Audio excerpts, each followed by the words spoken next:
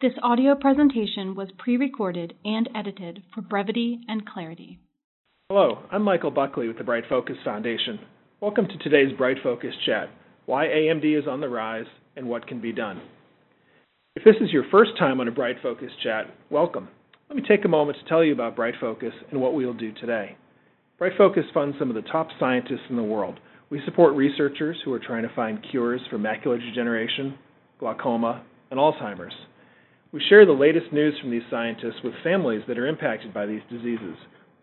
Today's Bright Focus Chat is another way of sharing this information as widely as we can. Today we're going to discuss a new report from the National Academy of Sciences on vision health in America. The study found, and I quote, "Despite the importance of eyesight, millions of people grapple with undiagnosed or untreated vision impairments, ranging from mild conditions to total blindness. And eye and vision health remain relatively absent from the national health priority lists." End quote.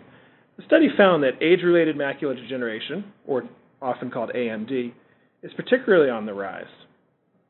The authors noted a dramatic increase over the last decade, and they predict that the number of Americans with advanced forms of AMD may more than double by 2050.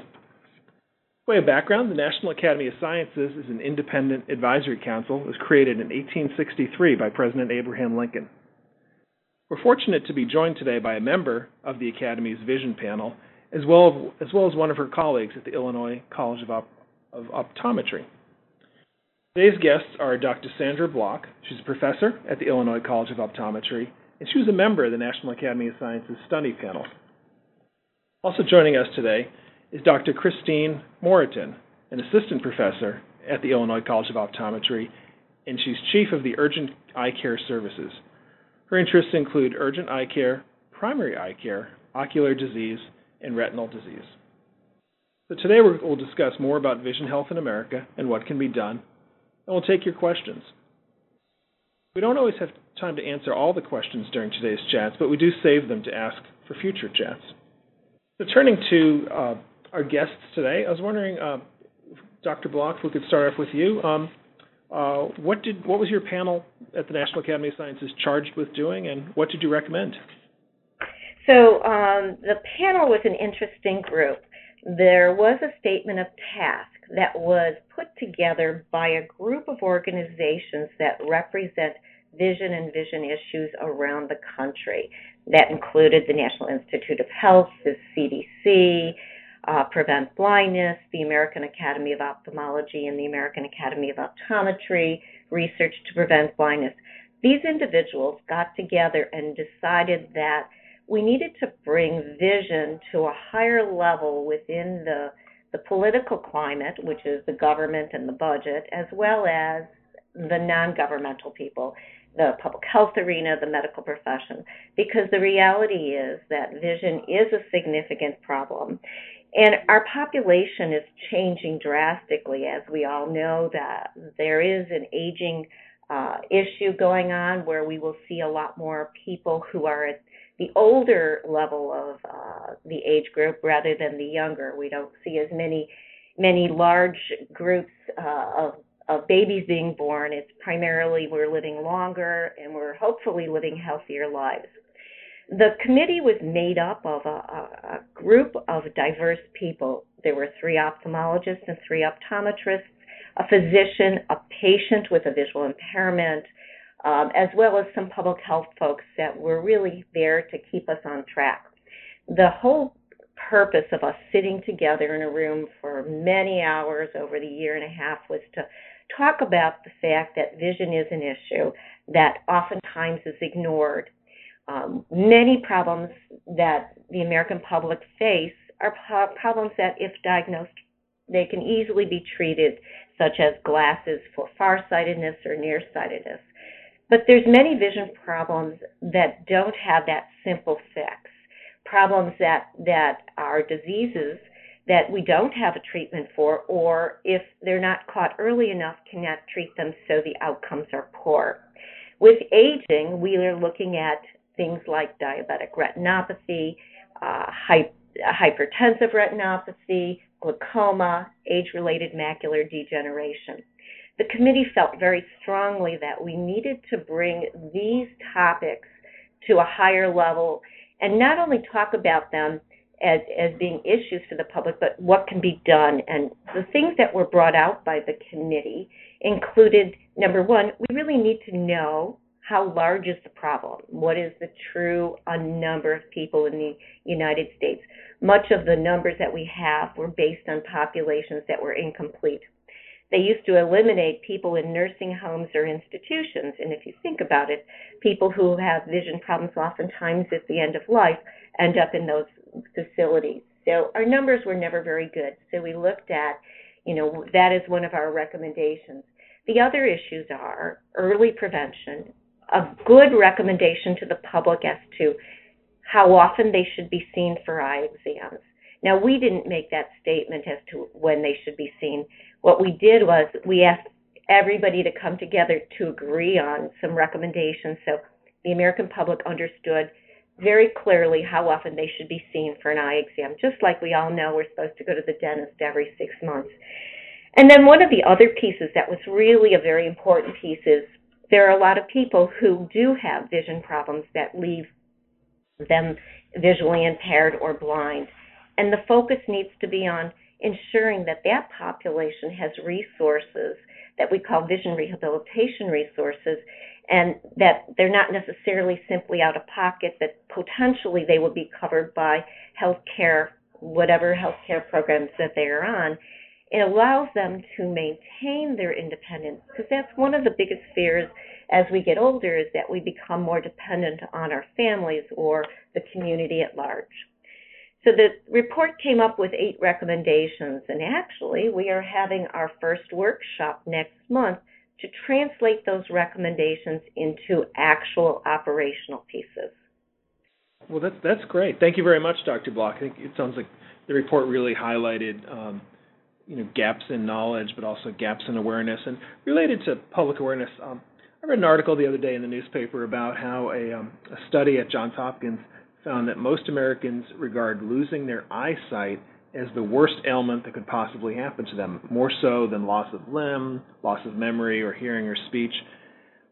But yet, as you mentioned, it seems like people don't always take their eye health as seriously as other types of health. I was wondering, do you or personally the panel have sort of observations or thoughts about that potential contrast or kind of disconnect there? Michael, when I saw it was nice to see that the authors actually published that. This is not the first time that people have investigated whether people fear vision loss versus physical loss versus mental health issues. And they all come down to the same information, that a loss of vision is it's the scariest, because it oftentimes forces people to become more dependent and less independent, and that can lead to a whole cadre of complications, whether they're mental health issues or lack of access to appropriate health care. So to me, that is really one of the scary things, is that people don't realize that if they don't take care of their vision, that it does lead to the loss of vision down the line. I'm not quite sure how the American public is going to respond when we talk about that, because many times vision problems have no pain or discomfort. It's not like it's an acute issue that sends you to the emergency room. You may not even realize that you lose vision in one eye because the other eye is probably seeing quite well. And it's only when you lose vision in that second eye that you're even aware that there is a loss of vision. So our goal really is to make people aware of the fact that sometimes they may not be aware of the steps leading to a loss of vision, so that we can do the intervention before the disease takes its toll on the visual system. Yeah, no, it's interesting. And at least it seems to me that maybe one of the misunderstandings is that you can, if your vision isn't perfect, you can just go out and get it corrected. I can just go down and get a pair of eyeglasses or contact lenses. How do we as a country make people better aware that vision is something that can be lost, and perhaps irreparably, as opposed to something that with just a trip to a doctor or the shopping mall can get improved? Well, certainly we would hope that we could correct most things, and glasses certainly are an easy fix. but many times people are afraid that the vision loss can't be treated, or the people that they're dealing with, their healthcare providers, don't understand that, there are new techniques, there are new things out there. There are processes that can be used to treat some of these current problems, including glaucoma and macular degeneration. And I'd really defer to Dr. Moreton for that information, because that's more in her area of expertise. Well, great. Thank you. Dr. Moreton, I know that the report talked about a number of conditions that are on a rise. But one of them is particularly age-related macular degeneration. I was wondering, Dr. Moreton, in your practice, kind of why, in your opinion, why do you think macular degeneration particularly is on the rise? Well, thanks for having me. That is an excellent question. And I think the number one reason is, as Dr. Block alluded to, people are living longer now. And we also hope that people are living a more healthy lifestyle as well. And with macular degeneration, one of the biggest risk factors is age. So as we have an aging population, as Dr. Block again alluded to, we want to make sure that we're screening people earlier. So if there is something that we can do, we want to intervene earlier to prevent vision loss if we can. That's great. Thank you. And beyond aging, are there population groups that are more at risk for AMD than others? Yes, that's an excellent question. Genetics has a huge role to play with macular degeneration. They've isolated at least 20 genes right now that play a role, although we don't know 100% how or why these genes make someone more susceptible. So if you have someone in the family, especially your immediate family, that has macular degeneration, you're more at risk. Secondly, Caucasians seem to be more at risk than other populations. Although any ethnicity can develop macular degeneration, Caucasians are more at risk. The other and biggest modifiable risk factor is smoking. They've done lots of studies, and smoking always appears to be the biggest modifiable risk factor.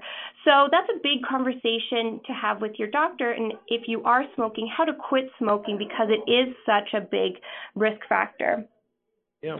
Well, go ahead. And related to that, we already have two questions that I think would be very suited for you, Dr. Moreton.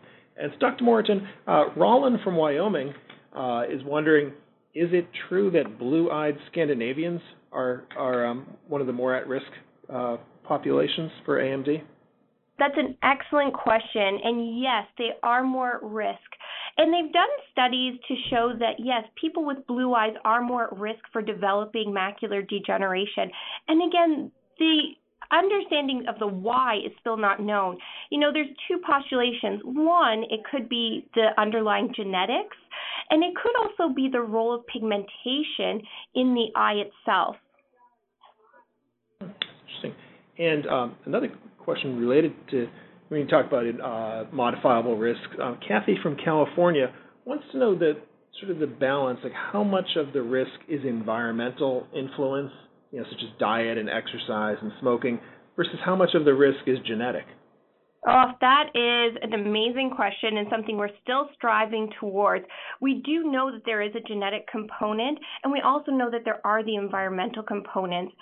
So if you are more at risk, or someone in your family is at risk, we do recommend that you start the modifiable risk factors early to prevent disease and prevent progression of the disease. Yeah, that makes perfect sense. And next question could go to either Dr. Block or Dr. Moreton, or perhaps both.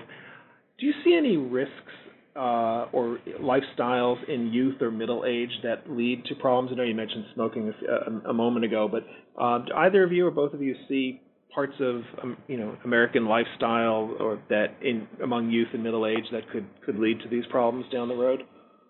Do you want me to take this one, Dr. Block? Yes, go ahead. Okay. An interesting area of research right now is in blue light.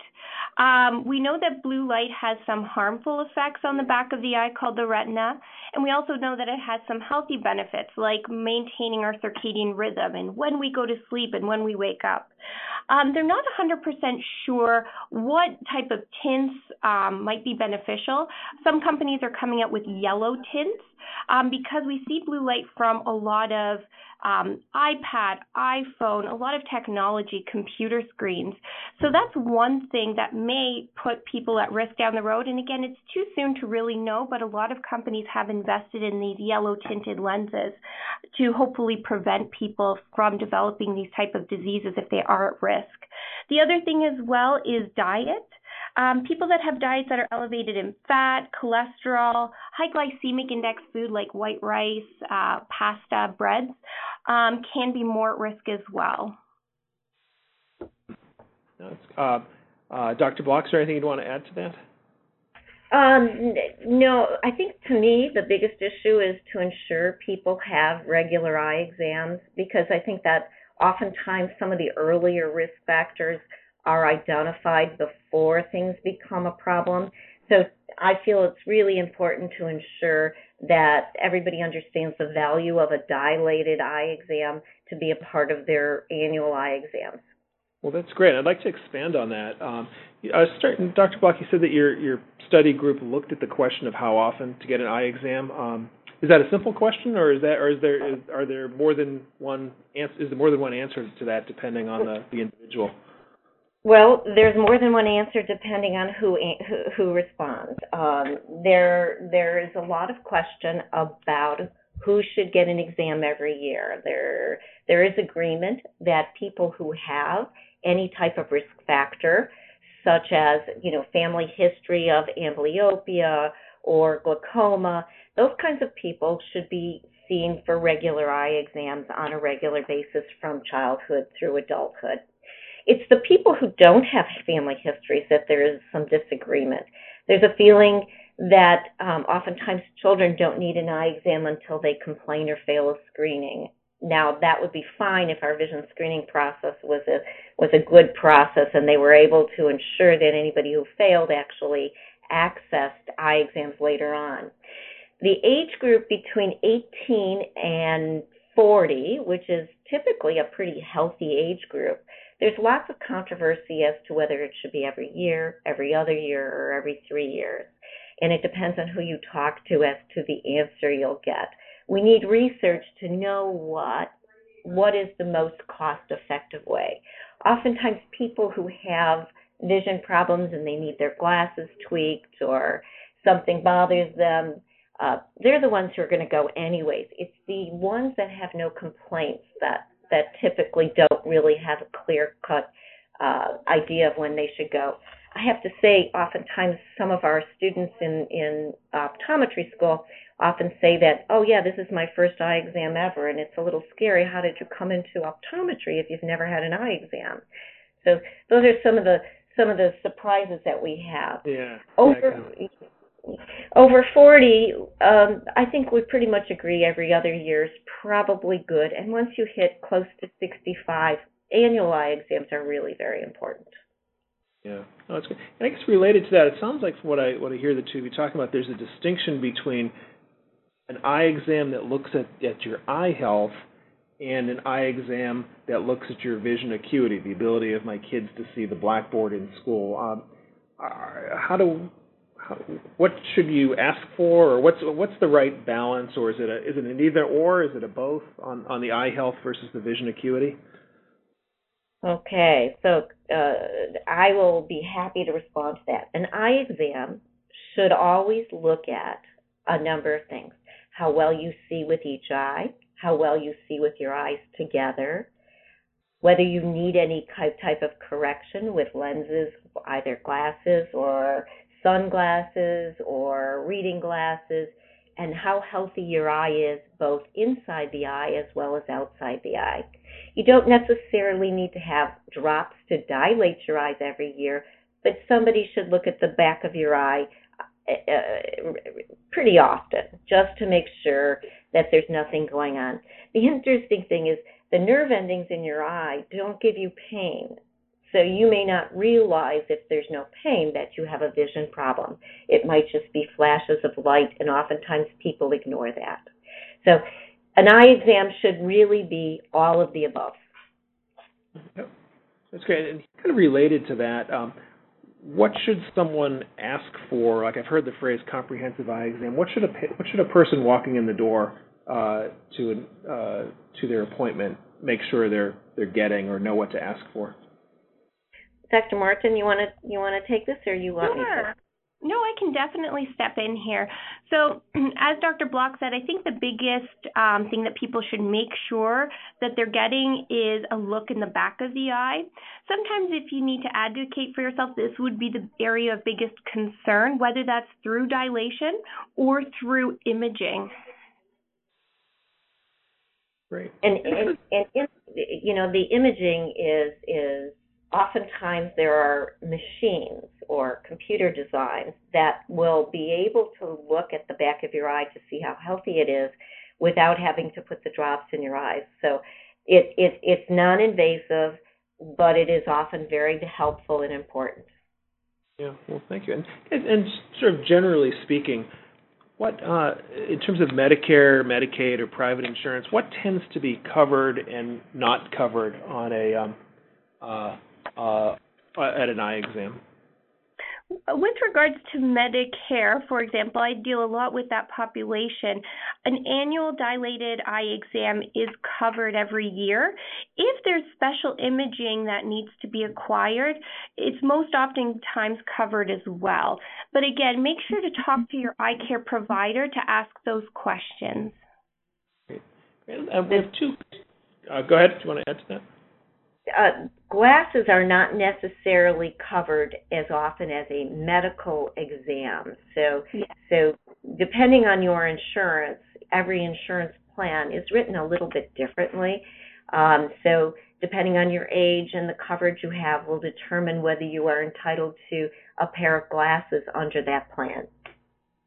Great. Well, thank you. We've just received two questions that I'd like to sort of just go back a little bit to the risk factors for. Elizabeth in Massachusetts says that growing up she played tennis, she skied, she was outdoors a lot. Is that something that would put her at risk for AMD as she gets older? That's a great question, and a lot of studies are going into looking at the effect of UV light.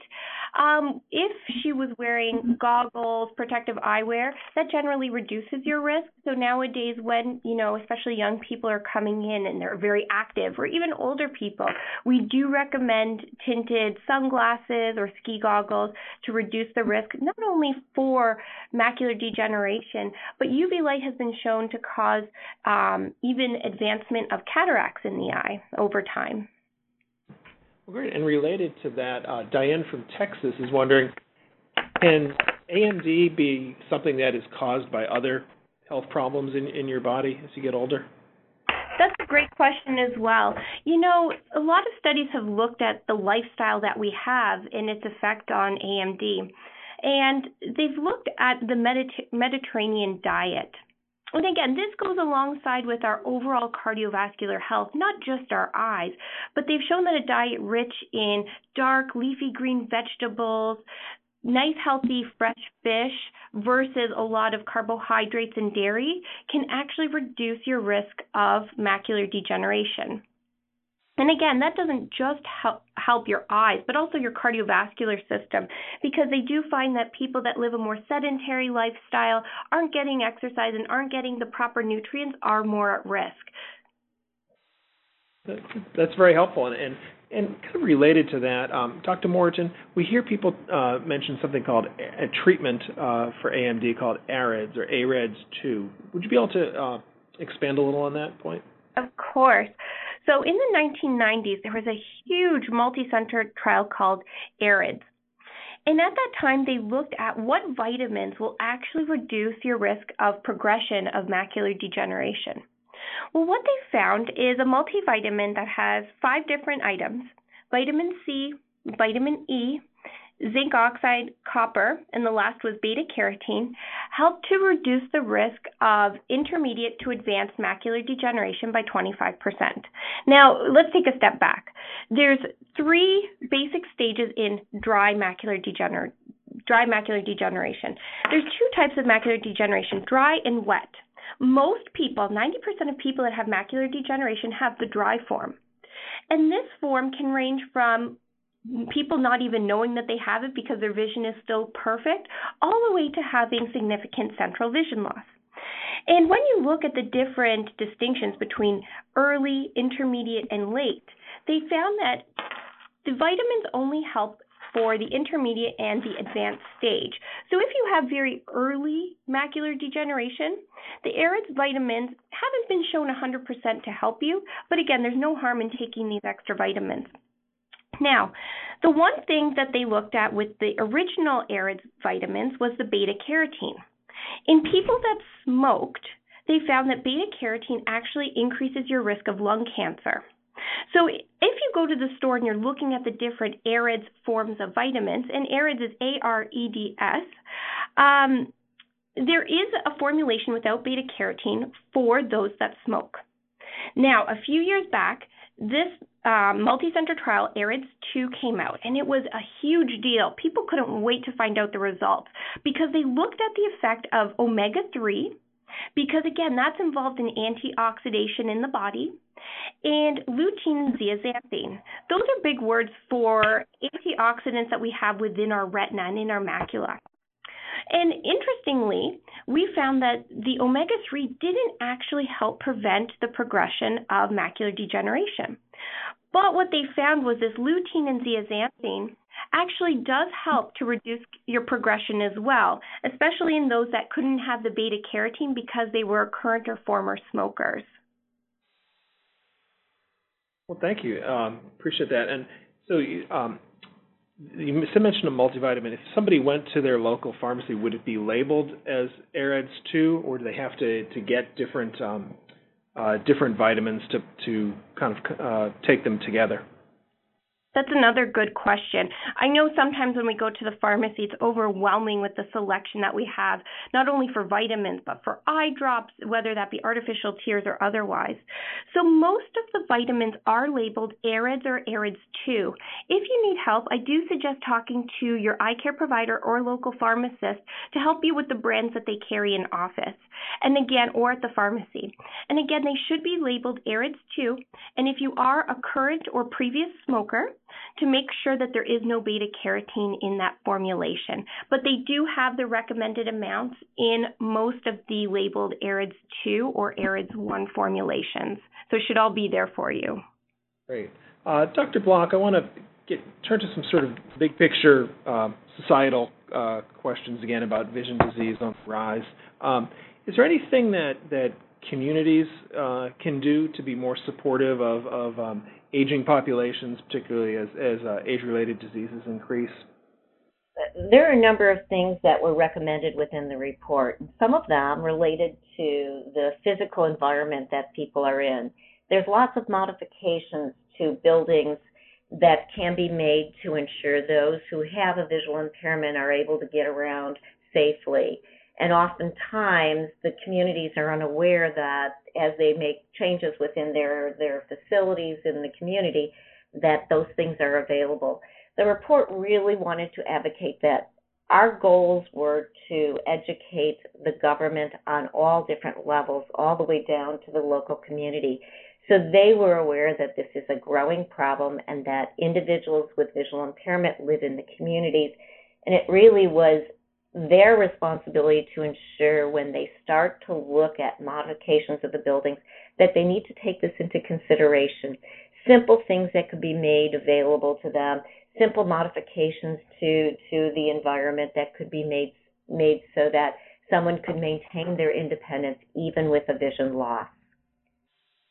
That's great, because as you mentioned earlier, it's such a key part of healthy aging is that sense of independence. Did the report address whether there are any areas where we need more research on vision disease? One of the biggest recommendations that everybody sitting at the table when we were discussing vision indicated is there are so many gaps in the research. Much of the research that's taken place over the past 10 years is really focused on bench science, and it isn't necessarily going to help the U.S. population for another 10 or 15 years.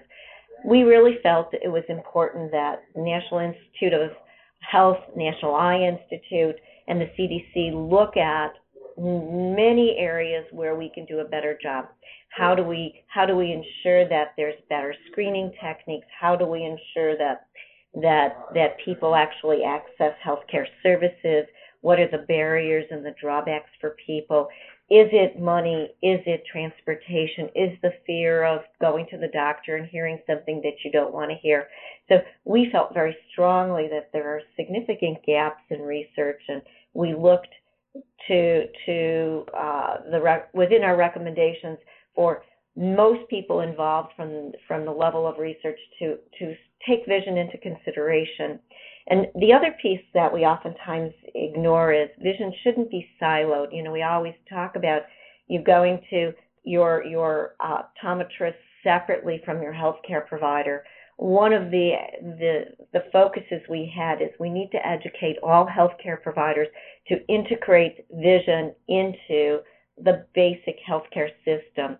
We had a geriatric physician on the committee who said, you know, anytime she has an individual come in for a health exam and she was focused on more of the 70 and the 80-year-olds, that they really talked about their vision at that time and made sure that recommendation was for an eye exam to ensure that their vision is assessed, and if there's any intervention that needs to be done, it's part of the holistic view of that patient. Yeah, I think that is absolutely great advice, both individually and from a policy standpoint. We have one question that's going to get us into our last topic, and it's Colleen from Ontario wants to know what age should children start wearing sunglasses? And before we get to that, I think sort of want to wrap up today by talking about children and grandchildren, and you know, whether it's Colleen's question about when should kids start wearing sunglasses, or just in general, what type of advice can we give to our children and grandchildren, you know, decades before they may be senior citizens?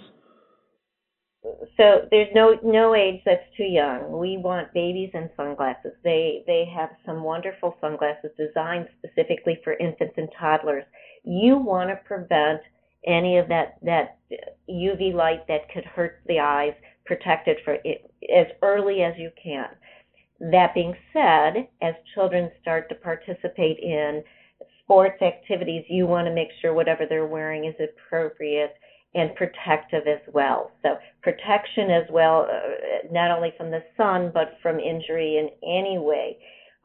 Our goal is really to ensure that children have an opportunity to grow and develop fully, and that means that we need to protect their vision and their eyesight as infants all the way through adulthood. That's a great point. And I'll add as well on top of that to make sure that you're talking with your family, and whether that's your kids or grandchildren, so that they know as well what their family has. If you have macular degeneration, let them know from an early age that this runs in the family. So to be taking things like UV protection seriously from when they're young all the way to when they're older, and to let them know as well that because they have this in their genetics, to make sure that they are going for their annual eye exams and people are looking at the back of the eye, so that the minute we see something that looks abnormal, we can take action and do something about it. Well, that's great. Thank you. And just kind of a last question to each of you. Do you have any, in what you do in your profession, do you have any sort of big picture advice or concerns or sort of that you'd want to share with people about their eye health or? Yeah, I work in our urgent eye care clinic a lot, and I tend to see a lot of people come in that have not taken care of their eye health until it has become too late. So really the biggest thing for me is prevention in your annual exams. And if something's wrong, don't hesitate. Go in to see your local eye care provider so that they can take a look and take action early if need be. Just like with macular degeneration, the earlier we know about it, the earlier we can intervene and hopefully preserve vision. Well, that's great. Thank you. Anything else you'd want to add? I think I'd like to share, I'm a specialist with pediatrics and special needs patients, and oftentimes people who work with special needs patients, whether they're children or adults, don't realize the value of ensuring that these individuals see well, because oftentimes it allows them to reach a higher level of quality of life. We see it often with Special Olympics. I work with Special Olympics regularly, and we really want to make sure that everybody has the opportunity to have optimum vision, and that means good vision care. Well, that's great. I really appreciate the advice from both of you. I think you've had a lot of very positive, specific points of advice, but at the same time, you've done a great job conveying to people the seriousness of vision health. And Dr. Block and Dr. Moreton, I just want to thank you very much for your generosity. And Dr. Block, appreciate your service to the country and to the field of science through your National Academy of Sciences work. And I know you've got another meeting of that coming up, and we wish you all the best. So with that, I'd just like to conclude today's Bright Focus chat, and thank you, Dr. Block and Dr. Moreton, and all of our listeners. The information provided in this recording is a public service of Bright Focus Foundation and is not intended to constitute medical advice. Please consult your physician for personalized medical, dietary, and/or exercise advice. Any medications or supplements should only be taken under medical supervision. Bright Focus Foundation does not endorse any medical products or therapies.